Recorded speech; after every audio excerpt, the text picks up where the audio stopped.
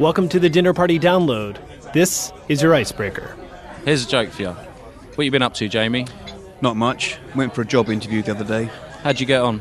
It was alright. The guy asked me what I thought my biggest weakness was. And what did you say? Told him it was honesty. Doesn't sound like much of a weakness to me. I don't give a monkey's what you think.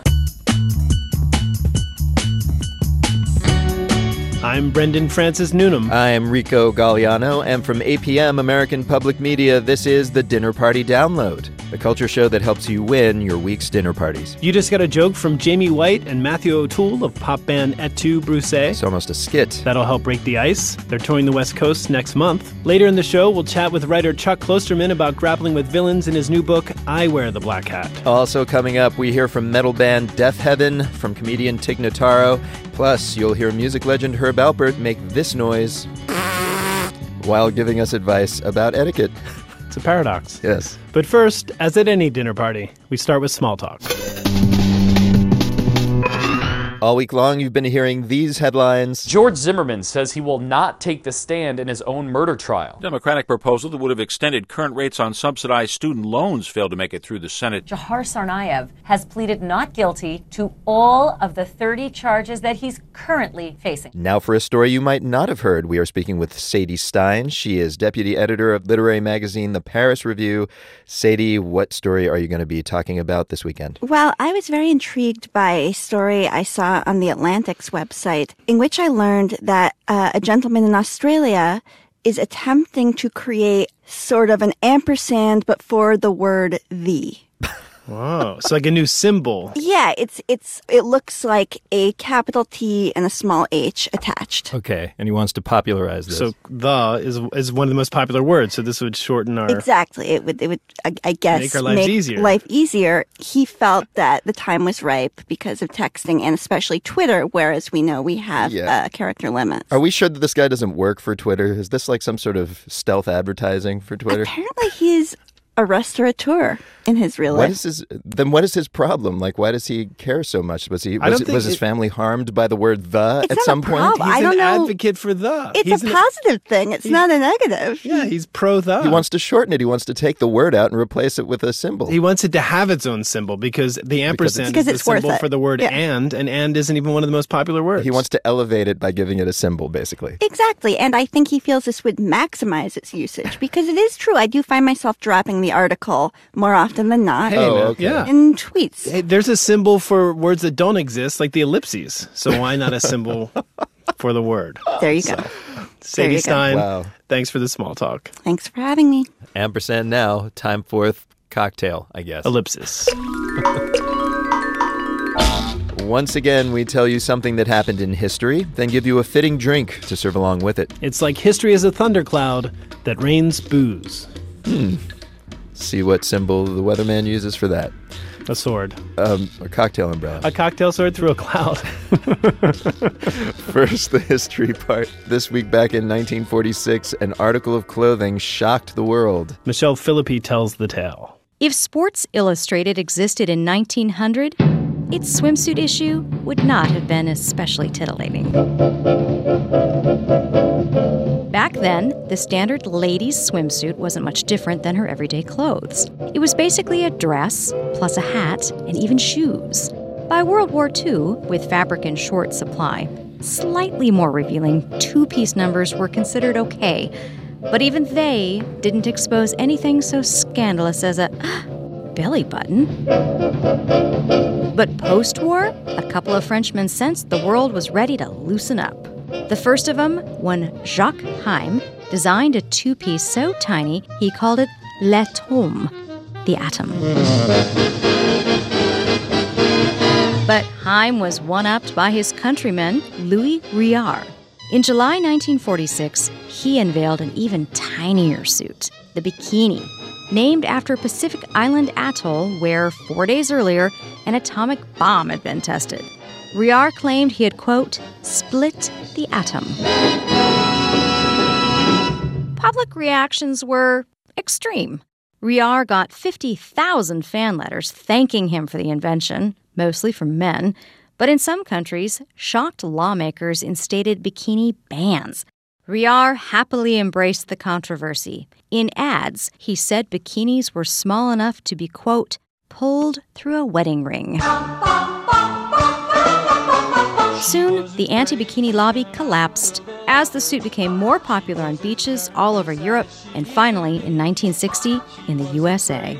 The same year, singer Brian Hyland scored a #1 hit about a girl too embarrassed to be seen in one. It was an itsy-bitsy, teeny-weeny, yellow polka dot bikini, so in the locker she wanted. So that's the history. Now for the drink to serve along with it. I'm speaking with Thibaut Gancet, bar manager at La Famille in Paris, the town where the bikini first debuted. Thibaut, you heard the history. What drink did it inspire you to make? So the bikini, I wanted to do something related to the island where the name came from. Oh, the Bikini Atoll. Exactly. Where they dropped the nuclear bomb. Yeah. So I made the drink in 2 parts, one representing the bikini and the other one representing the bomb. The bikini one being on top of the other one. So you actually are going to serve these drinks one on top of the other one? Yeah, because when you drink it, you just can take the first one on top of it and pour it in the other one. Oh. All right. So you start with what? You start with, what's the bottom? With the bottom, we start with the round glass. A round glass. We put some rum, some spicy rum. Okay. A little bit of spiced sugar that I made with some vanilla and cinnamon. Oh, man, that sounds delicious. And a little bit of lemongrass. Lemongrass? Yeah. So it'll give it some tang. Yeah, yes. Yeah, I wanted something really strong to remind the bomb. Oh, yeah, kind of radioactive almost in the mouth. And in the glass, I use nitrogen, liquid nitrogen, to make some smoke coming out of the glass to represent the bomb. Just for anybody who has, liquid nitrogen hanging around their kitchen. Yeah, because we use a lot of it at the bar I'm working, actually. Really? So it basically looks like a rock concert constantly at your bar. That's fun. So, all right, so that's in the bottom glass. What's in the top glass? Then in the other one, I prepared something more fruity, more remind the bikini, like the beach, with fresh fruits and different herbs. Okay, so something refreshing and sweet. Yeah, so you got some fresh apple, a little bit of cranberry juice, basil, and a little bit of liquor made from elderflower. Oh, elderflower liquor, so like Saint-Germain. Yeah, that's the one. Okay. That's the one, yeah. That's great. So you serve that on top of the bottom glass, sort of like the bikini trumping the bomb. Exactly. The bikini wins. And Brendan, last year, Time magazine named Louis Réard one of the most iconic fashion designers ever. Oh. Yeah, which is ironic because basically what he did was remove all fabric from a woman's body. That's his design. So if I design a unicycle, does that make me a great car designer? I think it does. It's like the bikini of vehicles. Brilliant. Folks, you'll find all our drink recipes on our minimalist website. It is dinnerpartydownload.org. And now, the guest list, in which an interesting person lists some interesting things. And today our guest is filmmaker Lucy Walker. She's earned 2 Oscar nominations for her documentary work. Her new movie premieres this week. Here she is to tell us about it and her list, which, we should note, does contain movie spoilers. Hi, my name is Lucy Walker, and I produced and directed The Crash Reel. The film follows a remarkable American snowboarder, Kevin Pierce. Kevin was considered the only rival who could touch Shaun White, the Tiger Woods, Michael Phelps of snowboarding. Kevin really was trying to learn this new class of tricks called the double corks. And when training one morning, a trick went just very slightly wrong, and he missed his edge and landed right on his forehead. Miraculously, Kevin did come out of his coma, just wants to get back to snowboarding, but doctors say that if he hits his head again, he could die. So it got me thinking about other complicated comebacks. I've got 3 of them that I'd love to talk about. Number 1, I'm thinking about Darren Aronofsky's incredible movie, The Wrestler. So we have over-the-hill wrestler Randy the Ram, played by Mickey Rourke, who himself, of course, was having quite the comeback with this movie. Randy is down on his luck, has a heart attack because of all these steroids and all this terrible training. And the doctors say, you can't do this anymore or you will have a heart attack and die. And yet he has a 20-year anniversary match with the Ayatollah, this big match, and he's determined to get back in shape to do that. That's it, old man!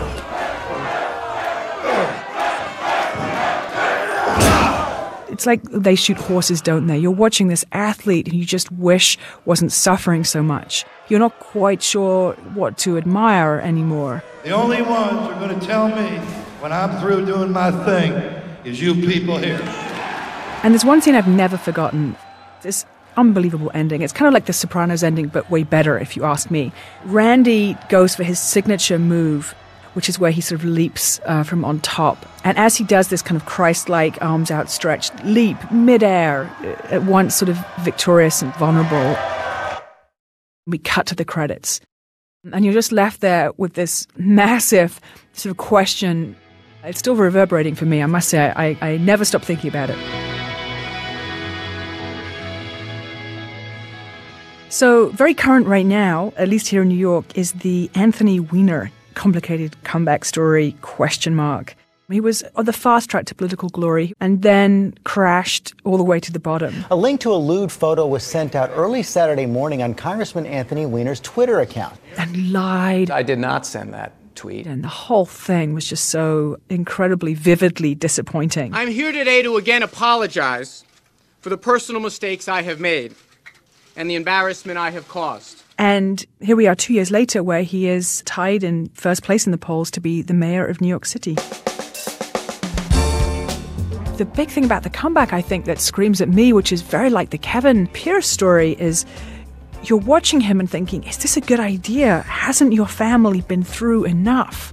And you sort of want to shake him. Resiliency and determination, passion, ambition, we value these things. And yet, here's the situation that takes that hypothesis and really starts to make it wobble before our very eyes. I mean, is this ambition, is it a good thing?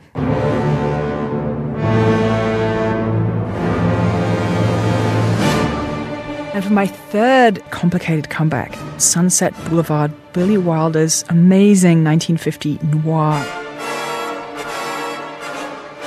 This is the story of Norma Desmond, played by Gloria Swanson, who is a silent movie star, now aged 50, which was considered so past it. And she's dreaming of her comeback. Only asking. I didn't know you were planning a comeback. I hate that word. It's return. A return to the millions of people who've never forgiven me for deserting the screen. Fair enough. I think there's a fabulous dramatic irony in Sunset Boulevard. We know too much. We know no matter how many beauty treatments she goes off and does, she's no longer a starlet. But I guess it still plays with you. It still catches you up. You're still wondering, is it possible? You see, this is my life. It always will be. There's nothing else. You want that dream to come through, no matter how far out of reach it seems to you. It makes you very complicit as a spectator. And I think that's a really thought-provoking place to be. All right, Mr. DeMille, I'm ready for my close-up.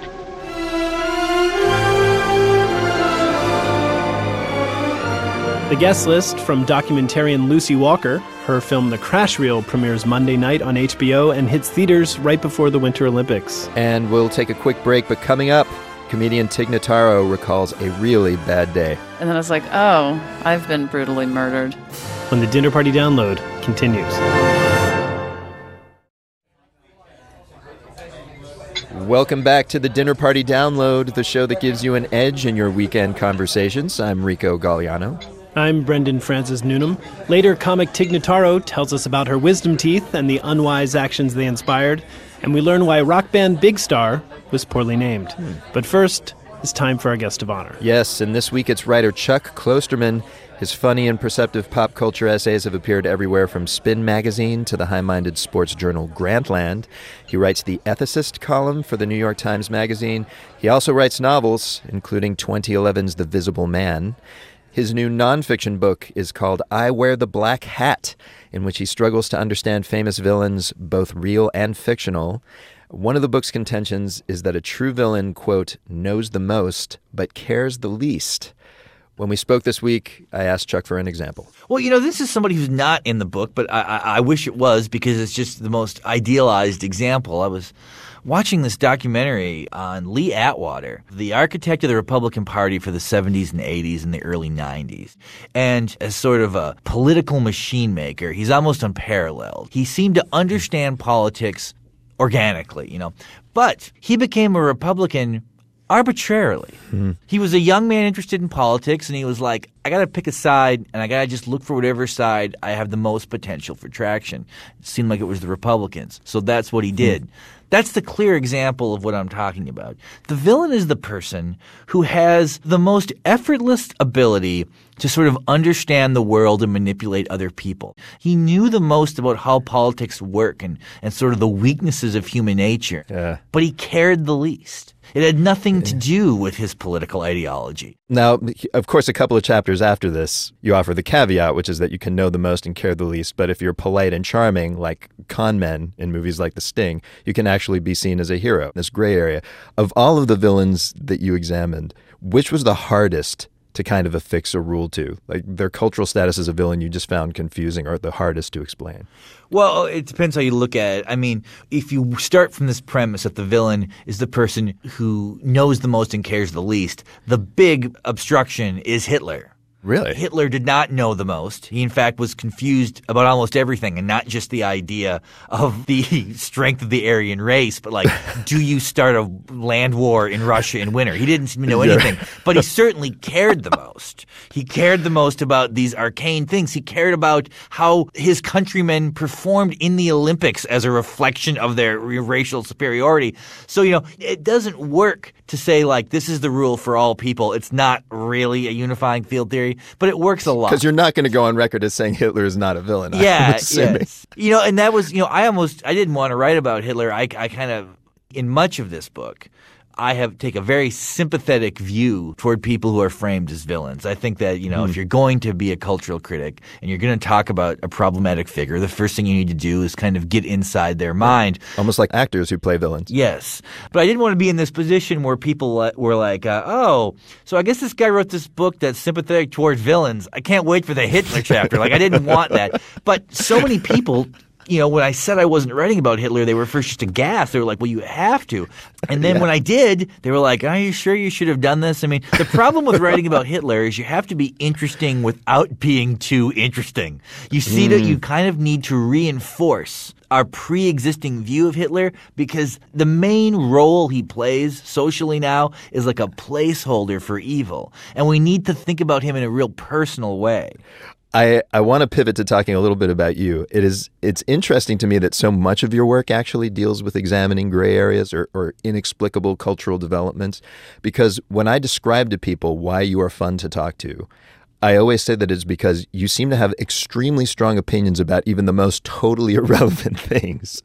How do you reconcile those two sides of yourself? On one hand, you have very strong opinions. On the other hand, you kind of want to go to places where you could land on either side of an issue. I think to me there's a difference between having an opinion and believing your opinion is correct. I mean, if you ask me about a band or a film, I will certainly have an opinion, but I don't have much certitude about that because I have a growing suspicion that we just don't have the ability to control what we think and what we feel. The more I mature, I really feel that I don't. The world is a much more confusing place to me at 41 than it was at 21. Yeah, at one point in the book, you actually examine your youthful ability to deeply hate certain rock bands. Yes. Which you now say you no longer have the ability to do. Well, it's, I was a rock critic for many, many years. And so much of a rock critic's identity is sort of what they are opposed to. And at one point in my life, around 2003, the band I was talking about was the Eagles. And I realized that my hatred of the Eagles was performative. If I didn't like the music of the Eagles, I could just not listen to them. They're not sanctioned by the state. You don't have to listen. So when you really hate an artist, what it basically means is I'm consciously engaging with it so I can reflect my distaste to other people and have them understand something about me. So the strong opinion you thought you held about the Eagles, you realized was just a big put on. Yeah, but here's the thing that's disturbing. That realization, once you reach the realization that so much of our vitriol toward cultural artifacts is false, you start wondering, well, how am I going to be a critic? That's rough. Yes. I'm sorry. But look, we have two questions that we ask everyone on this show. And the first one, you've been on the show before, so I hesitate to ask this, but it's what question, if we were to meet you at a dinner party, would you least like to be asked? And I'm assuming since I've asked it to you a number of times, it's that question at this point. I didn't even remember. Now that you say it, I remember the question. But what would I not want to be asked, to explain what I meant by something that I wrote? Because, well, if I could just really clearly explain exactly what I meant, that's what I would have written. I mean, I'm writing about things that are difficult because I'm consciously picking things that are difficult, All right. Well, here's the second question. Tell us something that we don't know. I don't think people know that I'm a pretty good juggler. Because there's no opportunity to really juggle in day-to-day life. You've got to be somewhere where it's kind of a freewheeling scene, and you need to have three of something. I think it's such a great metaphor for life, because it seems like three balls are in the air at the same time, but really there's just one ball in the air. And if you can create that illusion that you're doing three things when you're really doing one thing, that's success.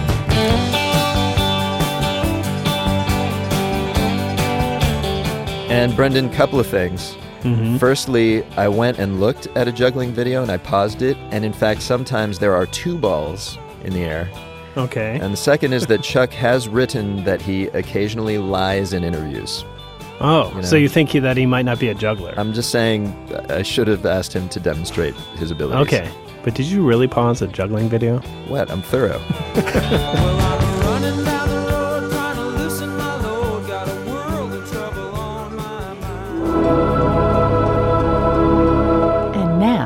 Time to eavesdrop. Last August, comedian Tig Notaro performed a live set that was hailed as the standout stand-up show of the year. This week, it will be released as an album. Today, we overhear a news story from Tig about a particularly rude awakening. Several years ago, I had 4 impacted wisdom teeth that needed to be surgically removed.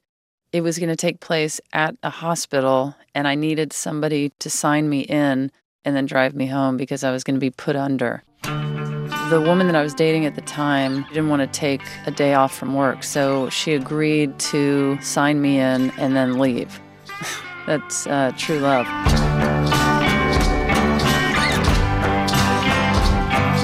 So I had my wisdom teeth removed, and then when they moved me from the gurney, I woke up prematurely. I was completely on drugs and out of my mind.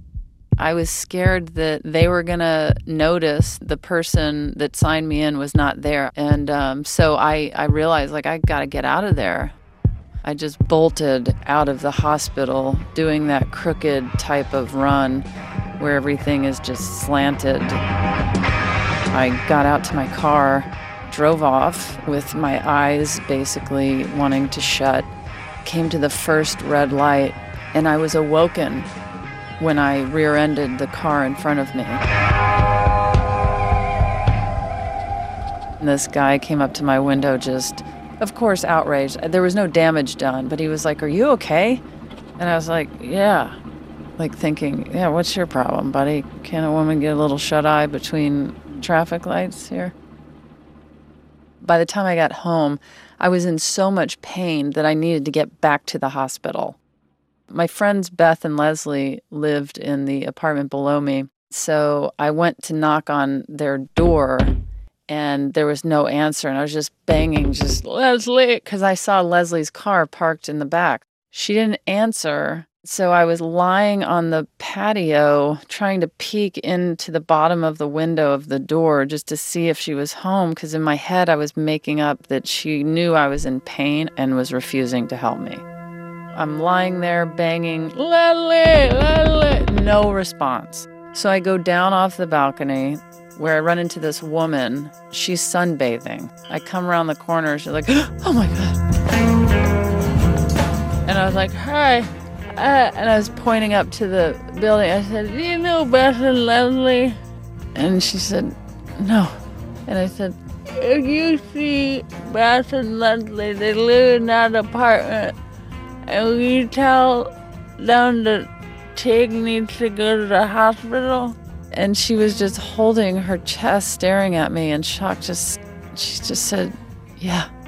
And I said, "Thank you." And I went back around. I thought I'd try and knock on the door again. And when I walked up to the apartment this time, I saw a trail of blood leading to their door. And I was like, oh my gosh, Beth and Leslie have been murdered in a tiny pool of blood. I bang on the door again this time, just Leslie! And this time she opens the door. And then she was just like, oh my God! And I was like, what? And then she pointed out that I was just covered in blood. And then I was like, oh, that's my blood. I've been brutally murdered in my mouth. And I kept reflecting back the guy I rear-ended. That's why he was like, are you okay? I'm sure I had blood dripping out of my mouth. And then the sunbather, I can't believe she wasn't like, can I take you to the hospital? Now I'm short 4 teeth in my mouth and 1 girlfriend. Comedian Tig Notaro, her stand-up set called Live comes out in an extended CD edition this week, with part of the proceeds benefiting cancer-related charities. And you're not hallucinating. You're listening to the Dinner Party Download from American Public Media.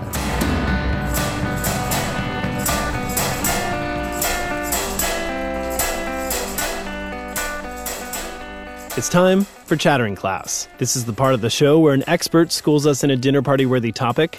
Today our subject is legendary Memphis band Big Star. Rolling Stone magazine once called them one of the most mythic and influential cult acts in all of rock and roll.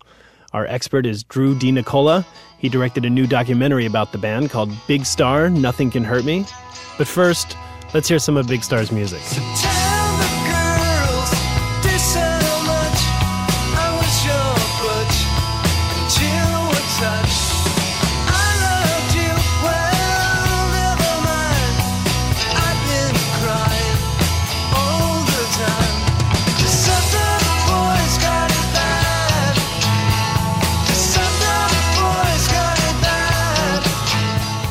So Big Star kind of had a Lennon-McCartney thing going on. They're these young guys from Memphis, Tennessee. Initially, there were 2 main songwriters, Alex Chilton, who was a local kid who had become a national success at a young age as the singer of the Box Tops. They had that hit song, The Letter. And then there's Chris Bell, who's another local, talented, ambitious musician, maybe a bit mercurial, not as popular. How did their different backgrounds and personalities figure into the music that they made together? Yeah, I mean, that's kind of the basis of it, really, when you think about these 2 guys. Alex having had fame, but having not felt it was deserved. Mm-hmm. It was his first time on the mic. He didn't know how to play any instruments, and he was propelled into, the spotlight. This is his first band, the Box Tops. The Box Tops. He was 19 years old when he was picked to sing for them, right? He was 16. Very young. So he felt, I think, a little uncool and undeserving of the fame. And as far as being 16, he missed out on his childhood in a way. And he talked about later on in Bump magazine that, when he was writing a lot of those sentimental songs, they were an attempt to sort of recapture what he thought was youth. Won't you let me walk you home from school? Won't you let me meet you at the pool? And then Chris was daydreaming in his bedroom looking at his Who posters, and just kind of scheming and figuring out how am I going to make the ultimate rock group.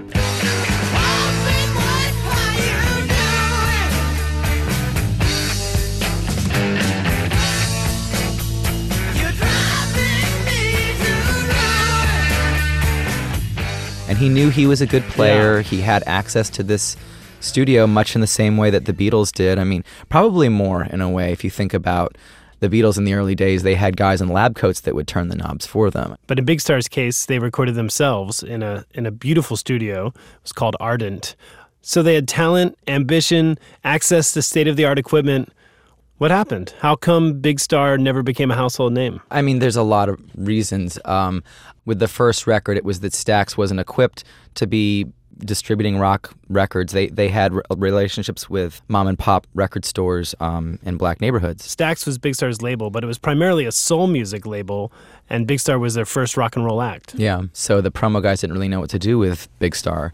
And with the second record, it had to do with what seemed to be a great idea. It was going to be that Columbia was going to distribute Stax, and then they would have gotten that stuff into, big box retail outlets. But what happened there was Clive Davis, who's hugely known in the music world, was the one who brokered that deal, and then he was fired. So, the whole thing kind of fell apart after that.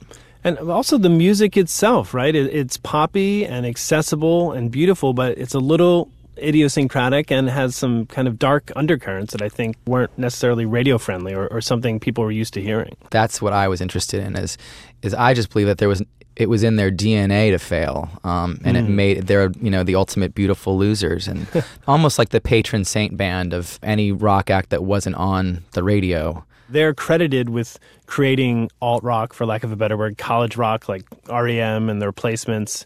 There were some qualities to their music, right, that spoke to those people. It wasn't just their persona. Right. There was kind of a personal approach to their songwriting that might have more to do with like Neil Young or Joni Mitchell in the 70s, but that stuff was real mellow stuff, and instead they had this sort of like Who rapper. Yeah. Alexis Taylor from Hot Chip was saying there's this melancholy and this exuberance at the same time, and that's a really powerful combination that kind of keeps you listening. It's a mixed message in the songs, and that right there renders you not commercial. Big Star are revered among rock critics, who are a pretty geeky, intense tribe. And I'm wondering if, as a director, you were intimidated to take on a band that means so much to such a vocal group. Thank God I won most of them over, but I was getting a lot of shade from people in the beginning. Like, who are you to touch Big Star? Oh yeah, it was too sacred for a lot of people. A lot of people said that they didn't want to be involved, and I think maybe later, once they were like, oh, it's pretty good. Okay, now and also just satisfying the hardcore fans and the people that were not familiar with Big Star, and that's still kind of a problem. I during Q&As, I usually make sure to tell them that I'm doing 70 minutes of DVD extras, so try to satisfy everyone. So the geeks can go further. Yeah.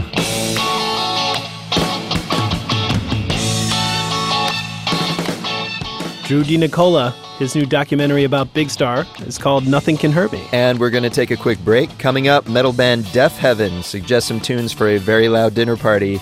We unwrap stuff you might not know about McDonald's. And music legend Herb Alpert recalls the frugality of Frank Sinatra. He would reel off, $1,000 bills, like boom, boom, boom, boom. When the dinner party download continues.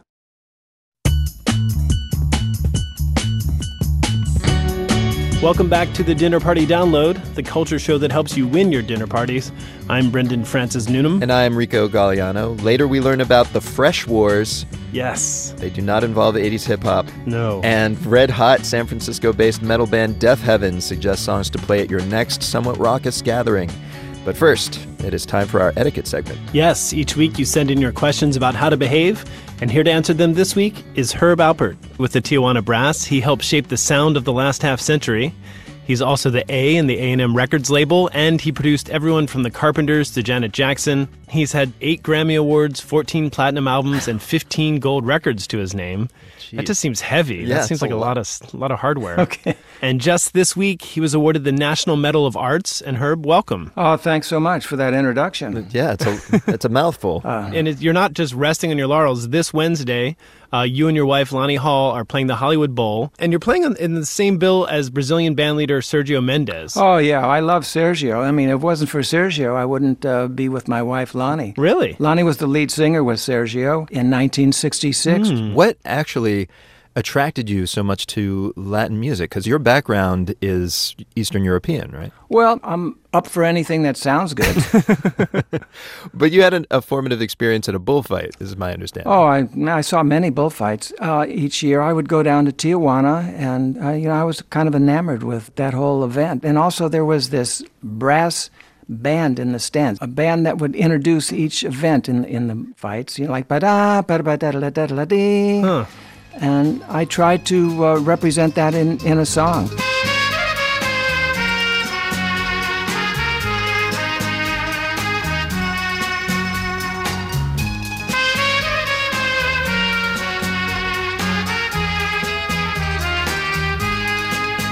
The Lonely Bull, after that song became a huge hit, I got a letter from this lady in Germany who thanked me for taking her on a vicarious trip to Tijuana, which was a real it was a pivotal moment for me, because then I realized, man, I want to make visual music. What year did The Lonely Bull come out, actually? That was 1962, and it was the first song that we released on A&M Records. And you played everything. Well, when I heard Les Paul, maybe 1958 or 59. The guitarist. He was overdubbing his guitar, came up with this kind of luscious sound.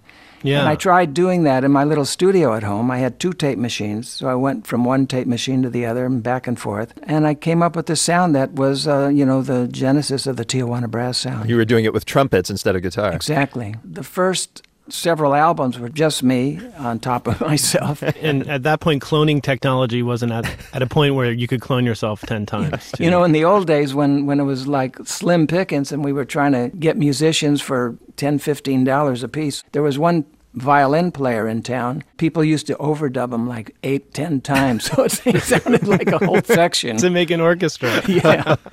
Wow. All Tricks right. of the trade. Well, look, you've navigated countless songs of the charts. Let us see if you can help our listeners navigate their etiquette dilemmas. You ready for these? Sure. All right. This is from Ron in Sudden Valley, Washington.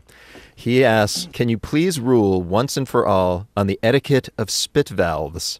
We're assuming that has something to do with trumpets. Well, actually, when I started playing, and this is like a whole other area here, but my grammar school, there was like a music appreciation class, and there was a room filled with various instruments.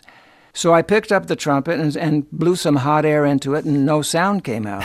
And it took a while for me to realize that you don't blow into the instrument, you buzz into the instrument like... You make that type of sound into it. Speaking of etiquette. So with that sound comes a little spittle, and then that valve releases the saliva. That seems like it could get sloppy quick. That definitely is a problem. So, I mean, you look for the closest rug, and if you can't find that, do the best you can. Really? You have to hire somebody to mop it up. Oh, man. So I guess what we're learning is there really isn't any etiquette, Ron. And Right, just pay someone to follow you around with a bucket. All right. This question comes from JR in L.A. JR writes, occasionally one of my friends will ask me what I think of pieces in his modern art collection. I get the impression that he wants me to love them. How do I handle this if I'm not of the same mind? He did not make the pieces, he collects them.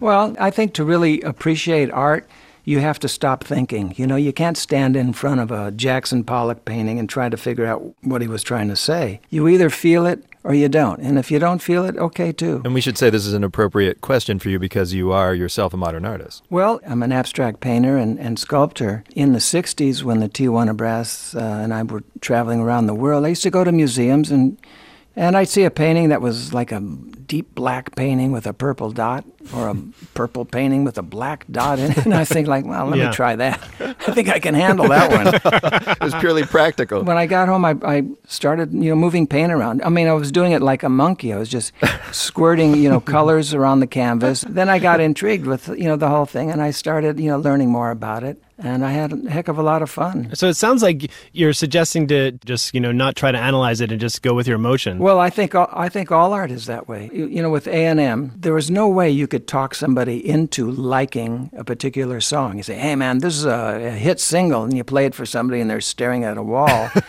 But sometimes, you need to be exposed to that. I remember the first time I heard Willie Nelson or Johnny Cash, I think, geez, that's a kind of a strange... concept, and then the more I heard them, there's something about the intent. If the intent is right and you're doing it for the right reasons, it can resonate. So the advice for JR, I guess, would be you don't have to like the art, but keep trying? Well, don't think so hard. Be loose about it. All right, here's our final question. We asked this of all our etiquette guests. What was the most memorable get-together you have ever been to? Who, what, where? Details, please. Well, I'll tell you, I did have a moment with Sinatra, actually. Oh, man. Staying at his home, and he was to open at Caesar's Palace. We flew to Caesar's Palace for the opening.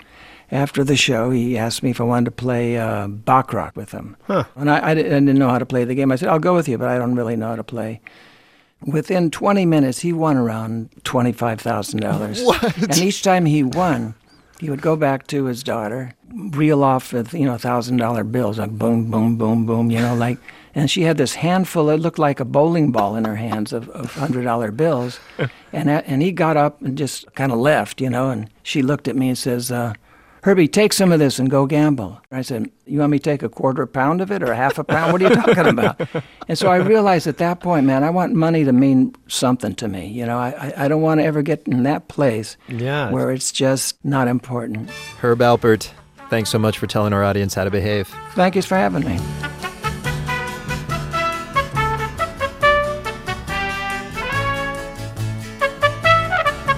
And now it's time for the main course, the part of the show where we talk about food. So, Rico, often in this segment, we talk about food trends, Right. Dishes and techniques on the vanguard of food culture that eventually spread. Sure. Things like fermentation, cronuts. Pigtails would be one. Pigtails is a story we once did, though I think they have limited appeal. Well, that's your opinion. But we usually overlook fast food, and let's face it, when a company like McDonald's does something new, based on numbers alone, it is a new trend. Okay. And the latest example of this is something McDonald's just added to the menu. The McPigtail. No. It's delicious. Not yet. They haven't done that yet. Behind the times. They added the McWrap, which is basically a tortilla filled with chicken, lettuce, tomato, spring greens, and, for the first time in the company's history, fresh cucumbers. That's the first time? They have pickles, but no cucumbers. I guess that's right. Susan Burfield's a writer for Business Week. She just wrote a story on McWraps.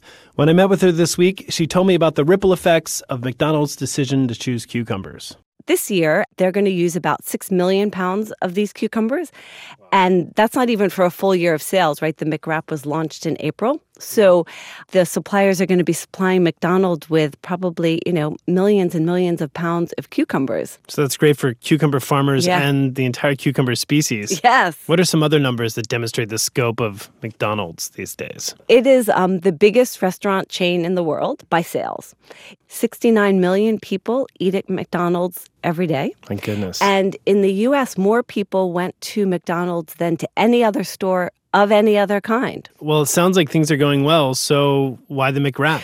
McDonald's is looking ahead, and they see that the younger generation, they call them millennials, but you could say people in their 20s, want food that is fresh or seems fresh, that's healthy or seems healthy. Yeah, I like this part. You talk about the fresh wars. Yeah. Is this like the cola wars? Is it?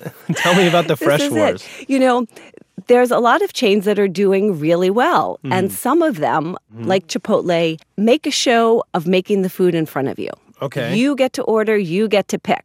McDonald's obviously is not set up that way. Yeah. The opposite. You just point and say, number 4. I want that, and I want 3 of them, and I want it in a minute. Yeah. And then I'm going to go eat it in my car. Yeah. Right? Because 65% of McDonald's customers order through the drive-thru. So it's an entirely different mindset, and it was set up to be an entirely different thing. But McDonald's does evolve, right? I mean, they sell salads, they sell yogurt. So basically what you're saying is it wasn't like a chef was like, I think we need a chicken wrap on the menu. No, it wasn't. They are very, very careful. And that's because of their size. Yeah. When something goes wrong, it goes wrong in a very big way. And when something goes right, it goes right in a very big way. Before we go any further, I brought a McWrap. Now, you and I know that we're recording this interview in the morning, so they don't sell McWraps in the morning. How'd you get it? I got this yesterday, leaving the office. I got 2 of them, so I could eat one because I do my due diligence. That's right. Yes. All right. What'd you think? What did I think? I thought it was meh. Yeah. There was nothing really too flavorful about it. But I will tell you, as we look at this container is super cool. It looks like a mini poster tube with like a cardboard zipper. Yeah. What's the story behind this? I'm going to open it just so we can... There you go. McDonald's, Go ahead. is also very excited about that packaging. Well, I mean, it's better than what's in it. Yeah, that was developed in Austria. Yep. Wow. And in about 2009. And I think that was one of the reasons McDonald's in the U.S. thought that they could make a go of it. Because when they saw that packaging, they're like, that is kind of fun. Also, according to your article, this packaging was designed to fit into a car cup holder. Absolutely. So you could eat this while driving your SUV, texting. Yeah. And you could just put that in your cup holder without compromising the integrity of your wrap. That is the point. As we said, McDonald's, 65% of their customers order in the drive-thru, and then we presume they eat in the car, right? So the more portable, and if you can eat it with one hand, all the better. Yeah. Right? And guess what? You can't do that with Chipotle. Oh, interesting. Don't think McDonald's didn't think about that. So they obviously thought long and hard about this product. How's it doing? You know, McDonald's doesn't often give the sales for specific items. Okay. And I say often because the assumption among people who pay real close attention to McDonald's and their sales figures is that if it were doing extraordinarily well, McDonald's would want to say so. Sure. Right? You know, salads have been on the menu at McDonald's for years, but the CEO recently told everyone salads only account for about 2% of McDonald's sales. Oh, my goodness. So, you know, McDonald's keeps them on the menu. They're never going to get rid of salads, but, you know, they're selling fewer kinds of salad. So a veggie-laden wrap might not help their bottom line, but as you explain in your article, even if the McWrap fails as a food item, it can still succeed as a marketing tool. It has a symbolic value. If McDonald's is offering something healthier and consumers don't choose that, you still pick a Big Mac and fries, even though you could have the grilled McWrap, then people don't blame McDonald's. It's very clever. It inoculates them from criticism that they don't have healthy options. It's there. You made we won't say bad choice. You made a different choice. So even if this goes the way of the Arch Deluxe, the McHot Dog, and some of these other classics, it'll maybe help their McImage. I think so. I think that's what they're hoping. Girl, you deserve the best in life. So tonight I'm gonna treat you right. Girl, I hope you have an appetite. Cause we're going to McDonald's. This guy is singing about the sweetest date ever. Yeah, it's man. Very nice. 1 soda, 2 straws. Very romantic. And they don't save money. Yeah, and they don't even have to leave their car. You can just put a candle in the other cup holder. Romance. All right, ladies and gentlemen, we've learned some manners, unwrapped some food. One thing remains for a perfect dinner party, some music to play. For that, we turn to Deaf Heaven, naturally. Yeah. Their unusual blend of screaming heavy metal and shoegaze music has made them one of this year's most talked about bands. Their latest album, Sunbather, received a coveted Best New Music designation from music blog Pitchfork. Here the artists suggest some tunes from other musicians. Hi, I'm George. I'm Carrie. And we're in Deaf Heaven. The first track that we're going to pick is a band from El Paso called At the Drive-In. We're going to play Initiation, which is off of their first record, Acrobatic Tenement.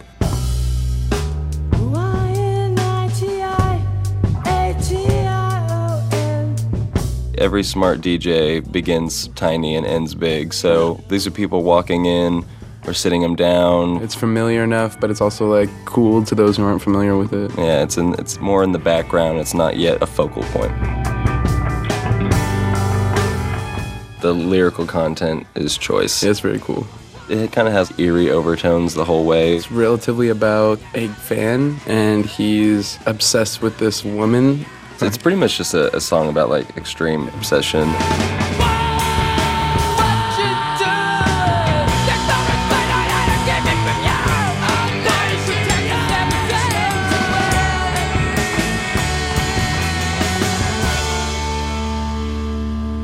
The next track would be Skull Eyes from True Widow.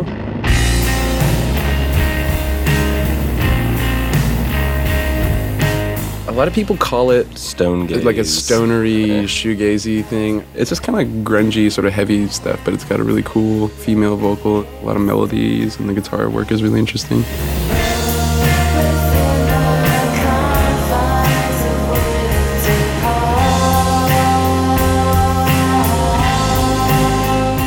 This is like after a couple drinks in. After people have been drinking wine and like it's starting to get wavy. It's starting to get a little bit sexy. Yeah, we're getting kind of sexy. We're getting wavy.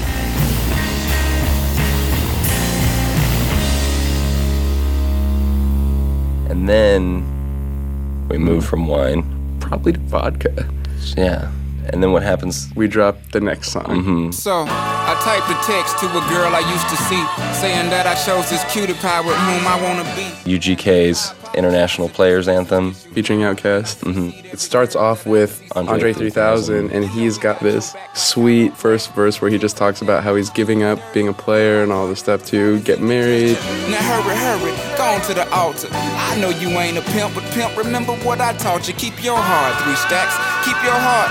Hey, keep your and then a snare hits and like a 808 bass drops. It's a track that has been near and dear to us for years now. Yeah. I think at every function that we've ever been a part of, this eventually gets played, like saying around like midnight. It's always a peak hour, and then this drops and it shuts it down. And it shuts it down always. Jump in the gut, raw from the giddy up. Better choose the right one or pick the kiddies up. If we were to play any Deaf Heaven song at a dinner party, we would definitely end it out with Sunbather. Has a big beginning, but more importantly, a very dancey end. Yeah, we dance on stage to the clean part of this. Yeah, to the clean break. It's melodic enough to keep people's attention, and at the end of it, you get to swerve.